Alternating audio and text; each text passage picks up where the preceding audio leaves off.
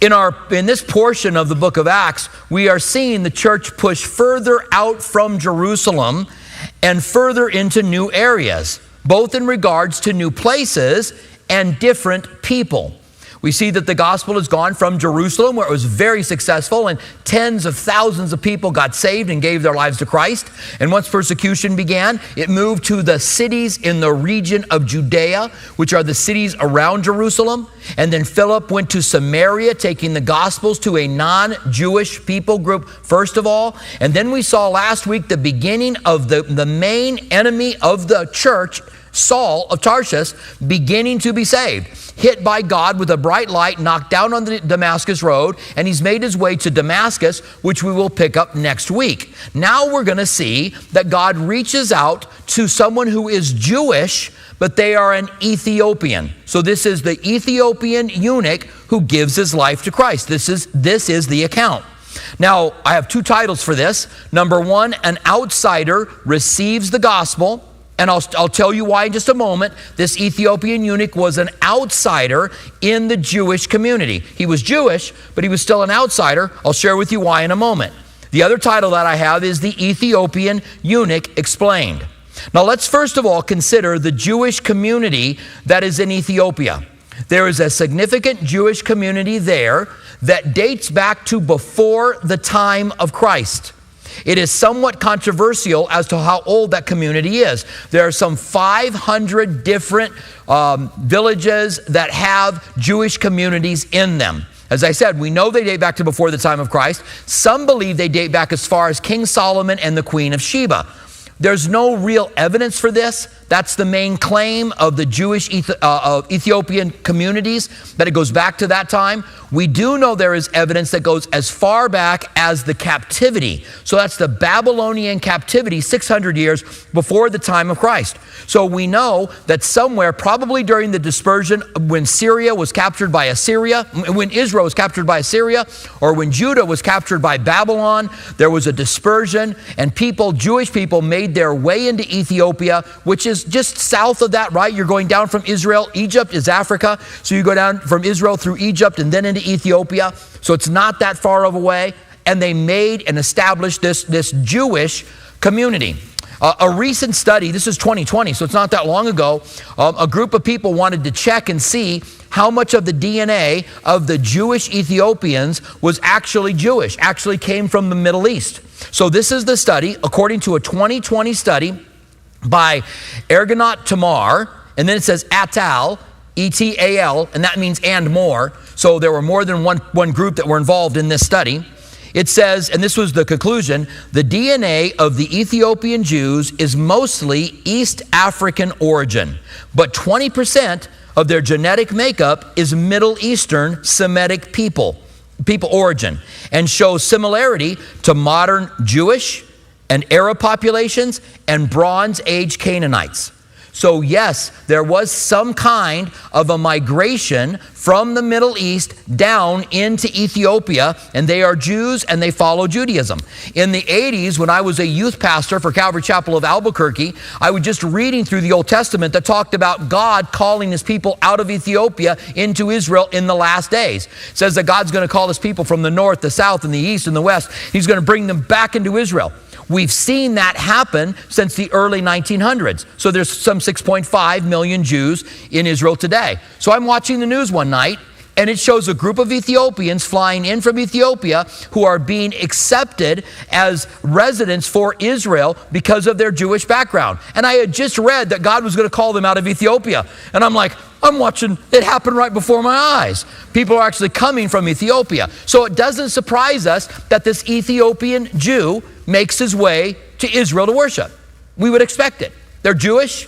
They're going to make their pilgrimage to Jerusalem now and again, and he makes his way there. What is surprising is that he is a eunuch. And in the law, a eunuch had a separation. They could not enter all the way into Jewish worship, because in the law, there's this concept of purity or wholeness. So you could not have materials that were mixed. You couldn't mix two different kinds of cloth. So polyester would have been outlawed in the days of the Old Testament. And if you're one that wants to live the Old Testament, you better throw out anything in your closet that's mixed. You got to just wear 100% whatever it is.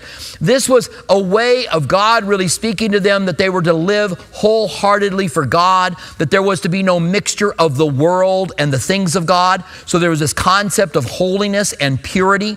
And because an Ethiopian eunuch had had something obviously happen to him that would not make him whole, here's what it says in Deuteronomy. And I want to say, first of all, this is rough, all right? So get ready for it. So this is Deuteronomy 23:1. It says, he who is emasculated by crushing or mutilation shall not enter the assembly of the Lord. This means that where a normal Ethiopian Jew could enter into the court of the men, because he's Jewish and he's a man, he can enter the court of the men. He doesn't have to go to the court of the Gentiles. He can go further into the court of the men, but he couldn't even enter the assembly, which meant that when he went to worship, he had to be on the outskirts. He couldn't go into where they normally went. And yet, this Ethiopian eunuch goes to Jerusalem to be able to worship because he wants to get as close to God and do what he can, even though there's something about him that separates him from God according to the law. Now, the law is all about separation. Only the high priest can go into the holy place, and only the priest can go into the holies of holies. And only the priest and those giving sacrifices can go where the altar is. And then there's the court of the men, and no women can go in there. And then there's the court of the women, and men and women can go in there. There's the court of the Gentiles. And you guys, if you're not a Gentile, that's as close as you can get. So it's all about separation. This Ethiopian eunuch is the one separated the greatest, the furthest away under the law. And we'll come back to that here in just a few moments. Now, let's start looking at our text, Acts 8. We'll start with verse 26. It says, and this continues on with Philip, who has been in Samaria preaching to the Samaritans. Now, an angel of the Lord spoke to Philip. I love that right out of the bat, this is an angel that speaks to Philip. God's going to direct him and guide him by an angel. The Bible tells us that we have been entrusted with the gospel to preach to all nations. We are his church, built by Christ, given the gospel. We're the light of the world. We're the salt of the earth. But the Bible also says in Hebrews 1:14 that angels are ministering spirits sent to minister to those that have salvation. So if you have salvation, you have angels that are ministering to you. And I think more than we think and more than we know. Now, we don't know how this angel spoke to him. Was it audible? Did he see it in a vision? Did the angel have wings? Did he have a halo? I don't know any of those things. I know some of those things, but I don't know, how the angel spoke to him. But somehow Philip heard from the angel to go, it says, saying, arise and go towards the south along the road, which goes down from Jerusalem to Gaza. This is a desert.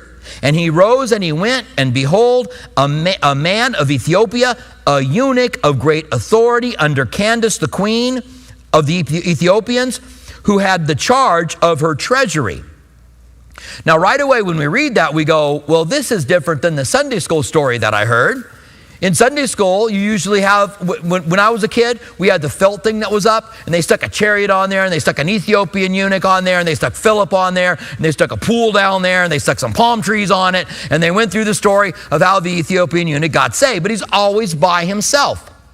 You can be sure that someone who is of great authority, we just read that, he was of great authority under Candace the queen and was in charge of her treasury, that this was no small group of people that traveled up from Ethiopia to Jerusalem.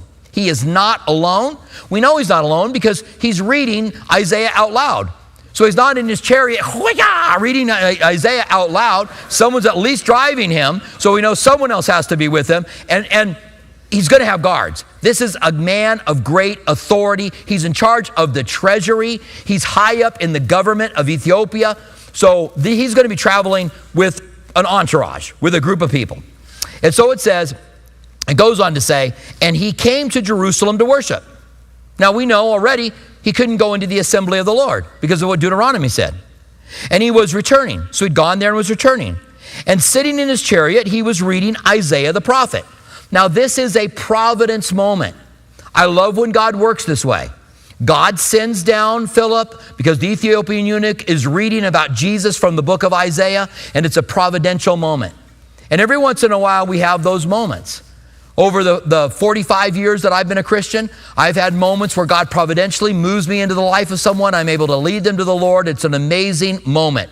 They're very rare for me. Other people have more of those experiences. I have a friend of mine. He used to be on staff here, and he's got the gift of evangelism, and it seems like God gives him those moments all the time. We were traveling to Ireland. This is years and years ago. Both of our daughters were teenagers, and we were looking at doing ministry in Ireland. In fact, Jim Barnes, one of our pastors, Jim Barnes as well, but Jim Arnold was from Ireland. He was there in Cork, Ireland with Calvary Chapel, Cork, Ireland, and we were going to check out what they were doing there and wanting to be a part of what they were doing. And as we're going, Pete and his daughter, me and Jessica, and Pete gets several opportunities to share the gospel. I don't know what's going on. He's witnessing to people on the plane. I'm hearing him. I'm in the back of the plane. I'm hearing him read the Bible to people on the plane. We're going through a cafeteria style place. I get my food from the ladies as they hand it, and I go over to check out, and I look back, and Pete is still at the mashed potato lady, and she's crying as he's talking to her about Jesus. And I'm like, in the time I get my food, how is someone crying? Because he just seemed to have that gift. God uses people in that way. I really believe that he has the gift of evangelism, and God uses him in that way to touch people's hearts and lives. And this is a providential moment. And so he's reading from the book of Isaiah. And so the Spirit of God said to Philip, now Philip has been spoken to by an angel. Now the Spirit of God speaks to him. I don't know how this happened. I don't know if it was just an inclination, like I really think I need to go up and run alongside of this and talk to this Ethiopian eunuch. If he heard something in his head, go up and speak to the Ethiopian eunuch. I don't know how it happened, but the fact that something happened afterwards reveals that God was moving. Now, I spent a lot of time in Pentecostal churches when I was a teenager, and I can tell you that we did a lot of things like, I feel like I'm supposed to change lanes now. And so change lanes. And I would be with people that would do this. God's telling me to change lanes. So they would change lanes. And then nothing would happen. And you'd go, I'm not sure God told you to change lanes. Maybe that's a burrito you had earlier told you to change lanes. But I don't know that God did. Now imagine if somebody told me, I think God's telling me to change lanes. So he changes lanes, and then a car flies out and flies in front of us. And we go, whoa, had we been in that lane, we would have gone, God spoke to you. That's what we would have said. So from the 2020 hindsight position, you can look back and see clearly that God has spoken to you in certain areas. You might not be able to see it clearly when he speaks to you, but you may see it clearly later on. That happens here. So after church on Wednesday night, me and my wife had stopped by Five Guys. And I was eating my burger, and she was eating her hot dog. And as we were sitting there, a guy came in, and he just had weird body language. He was frustrated. That's the best way I can read the body language. He was also covered in sweat. So he probably was running. It wasn't raining outside, so he'd probably been running, and he's massively frustrated. He's frustrated when he gives his order. He walks by us, and he's like, just look, roll eyes up at and he's just, so I'm reading this body language, and I'm going, I don't like this already. And then he comes and sits directly behind me. Now, I've sat back pretty far where I can kind of see the room, which is kind of just my habit of just seeing what's going on, and he sits directly behind me. And so I decide pretty quickly, let's get out of here. So I said to Kathy, why don't you wrap that up to go? I'd already eaten my hamburger because I'm like a dog. I'm like, I eat the whole thing. So I'm waiting for her to get done. And I say, why don't you go ahead and take that and eat it in the car? Now, this is different than what I normally do. So she was like, okay, sure. And she just immediately did it. And we got up and we walked out. I felt weird about it. Now, was that God? Was that me being paranoid? I don't know. Was it wise? Maybe it was just wisdom. I'm looking at a guy that's not quite right. Had he sat in front of me, I probably wouldn't have had a problem. But the fact I had this guy going through whatever he's going through, I don't know if he was weird or not, but he came and he sat behind me, made me go, I got to do something. Now, if we got home and we turned on the news, and the news said that there was a major event and a guy got arrested at Five Guys, I would have went, God told me. Right now, it just looks like I was paranoid. But had something happened, so we don't always know when it's the Spirit of God. We want to be careful we don't live our lives thinking, God told me not to drive that way. We want to trust in God more than that. I think that these kind of directions from God are going to be rare. I don't think that God's going to be directing you personally. I'm a skeptical person, all right? And if you're a parking lot person, then that's great. If you're a parking space person, God told me to drive up to the front. There's going to be a parking space for me, and praise God, there was. And I'm always just kind of like, And here's the crazy part. My late wife, Lisa, she was that way. She was like, God shows me his love by giving me parking spaces all the time. And I'm like, I'm going to go park and walk up, because I don't know that that's really happening, or whether God's like, yes, you need a parking place that's close for you to understand my love. I'm not sure about all that. But it does happen, but I think in more significant times. So Philip hears from the Holy Spirit, go near, overtake the chariot. So Philip ran to him, heard him reading the prophet Isaiah. Again, this is a providential moment. He's reading Isaiah, where Isaiah is talking about Jesus, and he's going to share Jesus with him. He's living his life to share for Christ, as all of us in the church are, and now he's reading out of Isaiah. And so Philip runs up to the chariot and says to him, do you understand what you're reading? Now, I love the way Philip does this. Philip could have ran up to the chariot and said, Mr. Ethiopian eunuch, God told me to come and tell you that Jesus of Nazareth, attested to by miracles, fulfilled prophecies in the Old Testament, and is the Son of God. And I would like to show that to you and allow you an opportunity to give your life to Christ. But he didn't do it that way. Instead, he ran up and he saw him reading. He said, and he was reading it out loud, do you understand what you're reading? He takes a genuine interest by asking him a question. The Bible says, be quick to hear, slow to speak, and slow to anger. I believe evangelism, the most powerful kind, doesn't come from me just having something I want to give you. It comes from me taking a real interest in you, asking you questions, listening to you, becoming a real friend. If somebody comes to me and gives me a criticism, and I don't know them from Adam, I don't take it at all. I don't receive it at all, because I don't know them. But if somebody who's been a friend, who has listened to me, who's prayed with me, who's cried with me, who really loves me, and I know they love me, comes and gives me a criticism, I accept that. I listen to it a lot closer. I don't dismiss it closely. So we want to be able to have the right to speak into people's lives.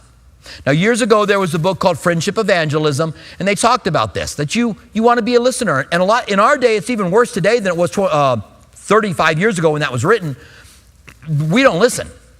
People are talking to us, and we're ready to give what we want to say. People are like, I went to Cancun last week. Well, I went to the moon one time. We've always got that one up that we want to tell them. Our world is very me-centric. As soon as you start telling me something, I want to respond back with something that I have a similar experience and tell you about it. Sometimes it has that one-upmanship about it. We kind of, instead of just listening to someone and being slow to speak and maybe asking them more questions. What are you reading? I'm reading the book of Isaiah. Has it been speaking to you? You can start to ask more questions. Now, I have opportunities to be able to talk with men who don't know the Lord regularly during the week. And I play golf, and I don't usually talk about that because I've been at churches where the pastor plays golf and there's a golf analogy every week, and I don't want to be that pastor, all right? But it does afford me the opportunity to play with men who don't know Christ. And so I'm able to genuinely talk to them. And I'll find out, a lot of them are retired. Where'd you work at? What'd you do for a living? How are you liking retirement? Are you married? I'm just asking them questions about their life. I'm taking a genuine concern. This is not manipulation on my part. Yes, I want to share the gospel with every one of them. I do. But I'm not asking them these questions in order to share the gospel. I'm becoming their friend. And it's a real, true friendship. It's not a friendship just to share the gospel later on. I have been called to share the gospel, but I'm wanting to be their friends. And if I never share the gospel, or if they reject the gospel, I'm still their friend. I haven't stopped it. The book on friendship evangelism went through all of this, saying, listen to people, be friends, take an interest in them, really pour into their lives, really let them know you're listening to them. But then it said, if they don't follow through, then you've got to move on to other friends, so go ahead and stop that friendship. That's manipulation. That's problematic, right? Do you want people becoming your friends just to get something from you? Or do you want people becoming your friends so that you become a Mormon? And when you don't become a Mormon, then they're like, well, I'm not your friend anymore because you didn't become a Mormon? That's just wrong. That aspect of that book, Friendship Evangelism, was wrong. You become a friend to someone because you become a friend, whether they know the Lord or not, and you pray for them and you talk with them. And yes, your greatest hope is that they would come to Christ, but it begins with you taking a true, genuine interest in them. They're not going to want to listen to what you have to say about the gospel, about prophecy, about Jesus, unless you show them that you really care about them. And it's got to be a genuine love and a genuine care that you really love, you care about them. Now, it happens very quickly here, but the guy obviously sees Philip as someone that cares about him. Asked him the question, do you understand what you're reading? And he said, how can I know unless someone guides me? Again, providential moment. And he asked Philip to come up and sit with him. The place where he was reading was this. He was led as a sheep to the slaughter. That's about Jesus, by the way. As a lamb before its shearers is silent, he opened not his mouth. This is Jesus being scourged and beaten and didn't open his mouth during that time. He was humiliated. His justice was taken away from him. It was all false accusations and illegal trials. He had done nothing wrong and they crucified him for it. His justice was taken away from him. Who will declare to his generations, for his life was taken from him, he actually died. And the passage goes on to say that he would see the fruit of the labor of his fruit. It's a resurrection passage. In 1 Corinthians 15, it says, this is the gospel, that Jesus died for our sins according to the scriptures. That's what we're reading here. He took our place and our iniquity was placed on him, and he rose from the dead according to the scriptures. That's in this passage as well. That he was killed and yet saw the labor of his fruit. And it says, and who will declare to his generation? For his life was taken from him. So the eunuch answered and said, I ask you, whom does the prophet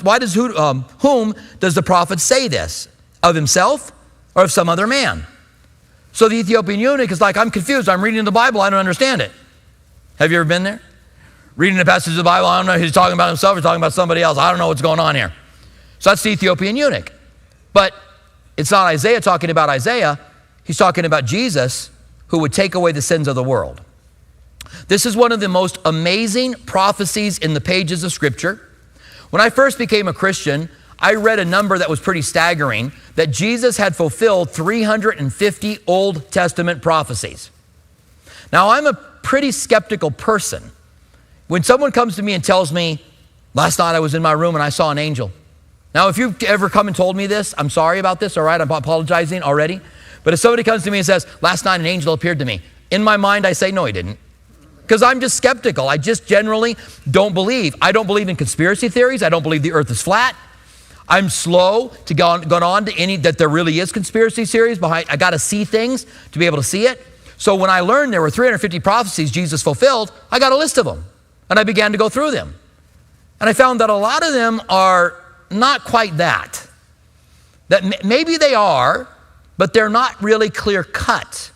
And I would never use a lot of those prophecies to try to share with someone that Jesus was the Messiah by fulfilling these prophecies.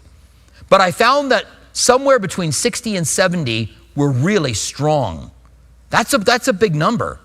Really strong 60 or 70 Old Testament passages that Jesus fulfilled as the Messiah. The future was told. No other book does that. There's no other book. If people ask me, if anybody ever can, I'll ask people on the golf course sometimes, I ask them about all kinds of questions, but then I'll say something like, I want to talk about spiritual things with them. So I'll say something like, what do you think happens after you die? Or what religion were you brought up? I get Catholic, Mormon, I get all kinds of things. But what religion were you brought up? And if anybody ever says to me, which I'm trying to think if they have on the golf course or not, I don't think they have, why do you believe so much that Christianity is the right way? I would go, oh, let me tell you. There are some prophecies in this book. God tells the future. It's like his signature in the Bible. And he foretold what was going to happen to Jesus and some other prophecies. The Quran doesn't do that. No Far Eastern books do that. There's no other book like this one that tells the future. And because of that, I believe that God is real. And he foretold the resurrection of Christ. He foretold the birth of Christ. He foretold that Jesus was going to die an unjust death for our sins. Now, in Isaiah, where he's reading, this is called the suffering servant. And I want to read you a little bit of it before where he read there in his section. This is what it says. He was despised and rejected of men, a man of sorrows, acquainted with grief. He was led as it were, and we hid as it were our face from him.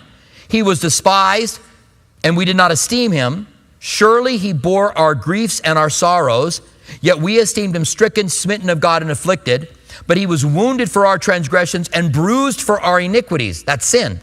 The chastisement of our peace is upon him, and by his stripes we are healed. All we like sheep have gone astray. That's like all have sinned and fall short of the glory of God. It's the gospel in the Old Testament. All we like sheep have gone astray. We have turned everyone to his own way, and the Lord has laid upon him the iniquity of us all. There's the atoning salvation of the cross in the Old Testament. Now it even gets more direct as you continue to read it, that it becomes clear that it's Jesus. This is not read regularly. Yearly they read things in synagogues, kind of like liturgy in churches. Like if you're in the Lutheran church, all Lutherans everywhere are going to read the same thing, okay? So the same thing is that way with it. They don't read Isaiah 53. Now in the days of Jesus, this was called a messianic prophecy. We know that because we have the commentaries of the rabbis who said this was messianic, that this was Jesus, that was the Messiah who was going to suffer. Today, they don't say that. So when you go to them and say, hey, look, I got a passage for you to read, they're going to go to their rabbi, and their rabbi is going to go, that's Israel. That's not Jesus. Israel's the one who suffered and despised and rejected. Now, on the face, you hear that and you go, well, Israel suffered a lot throughout the years. There's really somewhere around 15 million Jewish people, maybe a little larger than that number now, but around the world. That's a pretty low number.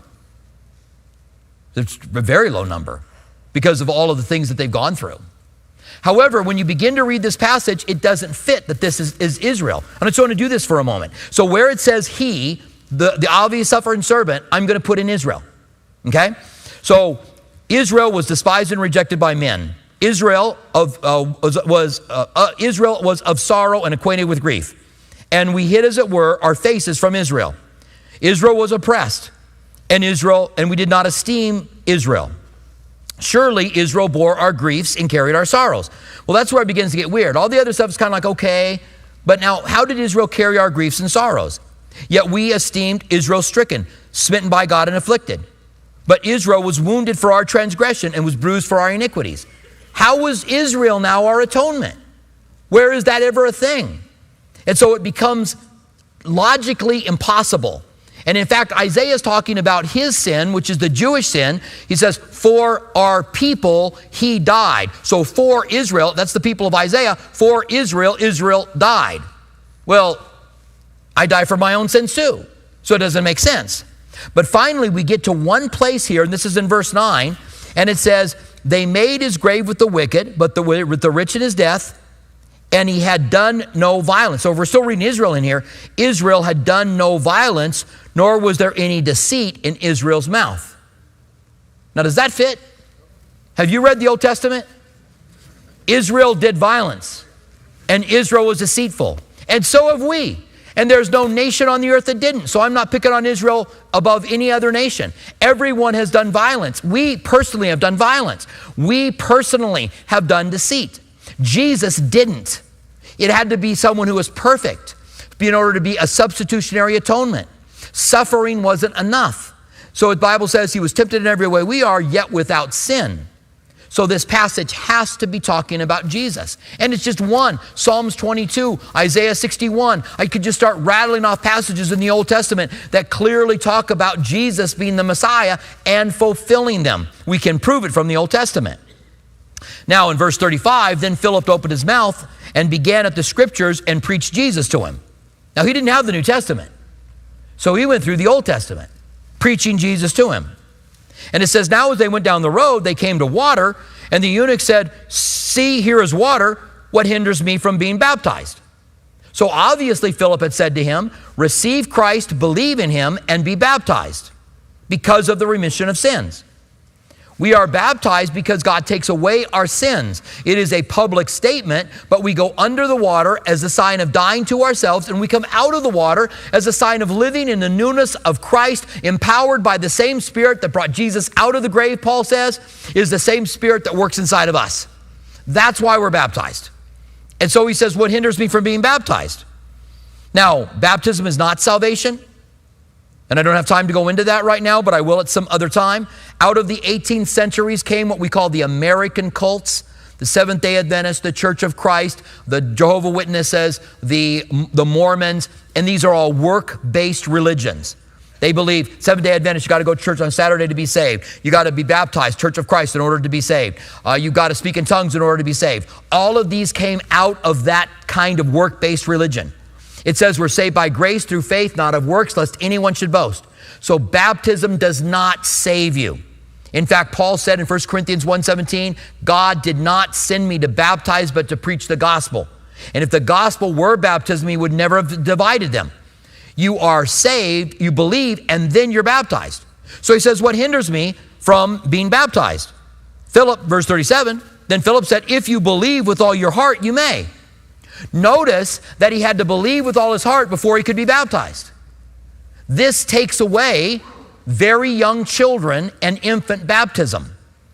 Because if you say, well, you've got to be baptized, and what did Philip say? If you believe in Jesus with all of your heart, you may. So the one condition you have to be baptized is that you believe in Jesus with all of your heart. If you can't do that. Now, I was baptized as an infant into the Methodist church. It didn't hurt me. Some of you guys were baptized as an infant into Lutheran church or Presbyterian church or Catholic church, and it didn't hurt you, but it didn't do what baptism was meant to do. You need to be baptized once you believe. You believe. You make your stand. And now think of it. You're making a public statement. We're going to have dozens of people later on this afternoon that are going to be making a public statement as they go under the water and come out of that water that I'm living for Jesus. Raising your hand and praying a prayer is a good thing. It's not a public statement, though. If I called you guys up front, maybe then it would be. But that's not a public statement. You've got to confess with your mouth that Jesus is Lord and God raised him from the dead. That's a public statement. When you're making a public statement to people, let people know that you're a Christian. Now, you don't have to do that in baptism. Baptism is one form of that. But you do go under the water as a symbol of your death and come out of the water as a symbol of living for him. And God wants that in your life. And then he answered, I believe that Jesus is the Son of God. That's a deity statement. That's a Messiah statement. So he commanded the chariot to stand still, and both Philip and the eunuch went down into the water and baptized him. Now when he had come up out of the water, the Spirit of the Lord caught Philip away, so that the eunuch saw him no more. And he went on his way rejoicing. But Philip was found at Astros, and passing through, he preached to the cities that came to Caesarea. Now oftentimes when pastors get to this point, they go, I don't believe this was any special event. I think the Ethiopian eunuch came out of the water and Philip was gone. Philip had snuck away, behind some reeds or something and then walked away. And that this isn't a supernatural event. The Ethiopian eunuch just didn't see him anymore. It's not saying God projected him from one place to another. A little bit later on in the book of Acts, we're going to read that God did unusual miracles at that time. God attested to the beginning of the church with unusual miracles. I don't see any reason I can't read this as being him sneaking through the reeds away from the Ethiopian eunuch. I'm going to do that with you when I baptize you. I'm put you under the water. I'm going to disappear. Hold my breath, go under the water, swim off to the side, No, this is God doing an unusual miracle. He's not doing it all the time. It would help me a lot to get to the next campus to teach this morning if God would project me from here to there. So hopefully maybe God would do a unusual miracle, but that's not what he's doing. Now, 3 things in closing.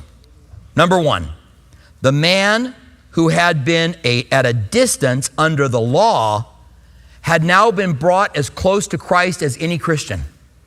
There was no restriction. There is no restriction on anyone. The Bible says in Hebrews, we can all go boldly to the throne to find help in a time of need. You can't say, I wish I could really get close to God, but I'm not a pastor. Pastors have the same access to God as everyone else does. There's no separation or tiers of more spiritual people that have greater access to God in the church. We're all the same. We are a royal priesthood, the Bible says. We are royal. We are kings in the kingdom of God, kings in royalty in the kingdom of God. We are priests. What did a priest do? Go to God for people. So I take the people I golf with before God in prayer. I'm like a priest, I'm going to God. But once they get saved, they become a priest and they're able to go to God. So I don't understand people who still want to be under the law. We got to keep the law. I'm like, you want all that separation? When you can have instant access through Jesus Christ, who is the one mediator between God and man? Number 2, take a real interest in people's lives. Sincerely ask them questions. If you have trouble listening, then start to repeat back to them what they say. Start saying things like, well, that's interesting. You believe that good people go to heaven. And so then what would make good people? Oh, that's interesting. You believe that people shouldn't be judged. Do you believe that about people on the earth today? Do you believe that if a man rapes and murders a woman, that he should be judged? Do you think that it's not right for them to judge, but that God can't judge people? So you could start to ask questions and repeat things back to them. You could start, and now you're listening to what they're saying. You're not just listening to yourself talk. That's building listening skills. And look, there's some stuff out there that doesn't necessarily need to be Christian, but if you want to know how to build your listening skills, then look that up. Just look up, be a better listener. Learn how to be a better listener. And there's some very practical things that helps us. We generally don't like to be around me-centric people. When they're always talking about themselves, I do this, I do that, I do this, I do that, I do this, I do this, I did that, this, and that. We're like, bye-bye, see you later. We just don't want to be around that because we want to have interaction with people. Let's not be those people. Number 3, prophecy is powerful. The prophecy that we know points to Jesus. And I'm not saying that those 350 prophecies don't speak of Christ, because I can see why they're saying it. I'm just not going to use them to try to persuade someone, because I very easily could say, I don't think that completely connects. But there are some very strong ones that do connect. Learn those prophecies. You might be a person that's not like me. I'm a pretty skeptical person. And this may be a great skill for a pastor to have, or this may be a great attribute of a pastor, to be more skeptical. Because if I'm more skeptical, if I'm going to present something to you, then I've got to go find the evidences that persuade me, and I'm giving the evidences that persuade me as a skeptical person to you. That could be a great skill to have, or attribute to have as a pastor. Now, you may just believe. You may not need any of that. You're like, I'm not skeptical. I believe Jesus rose from the dead, and I believe that the very moment I heard it. I invited Christ into my life, and I live that way. I don't need all that. Nanny nana. But here's the thing. Sooner or later, you're going to talk to a skeptical person. And the I just believe isn't enough. You have to know how to defend your faith. You have to know what they are. There's plenty of things out there to help you do that. There's plenty of books written by apologists. On Guard by William Lane Craig. I Don't Have Enough Faith to Be an Atheist by Frank Turek. Another Gospel by Elisa Childers. Lee Strobel, A Case for Faith, A Case for Christ. These help us get the evidences for Christianity and own them so we can give them back. You might not need it, which is, praise God, there's a gift of faith as well. Praise God you've got that.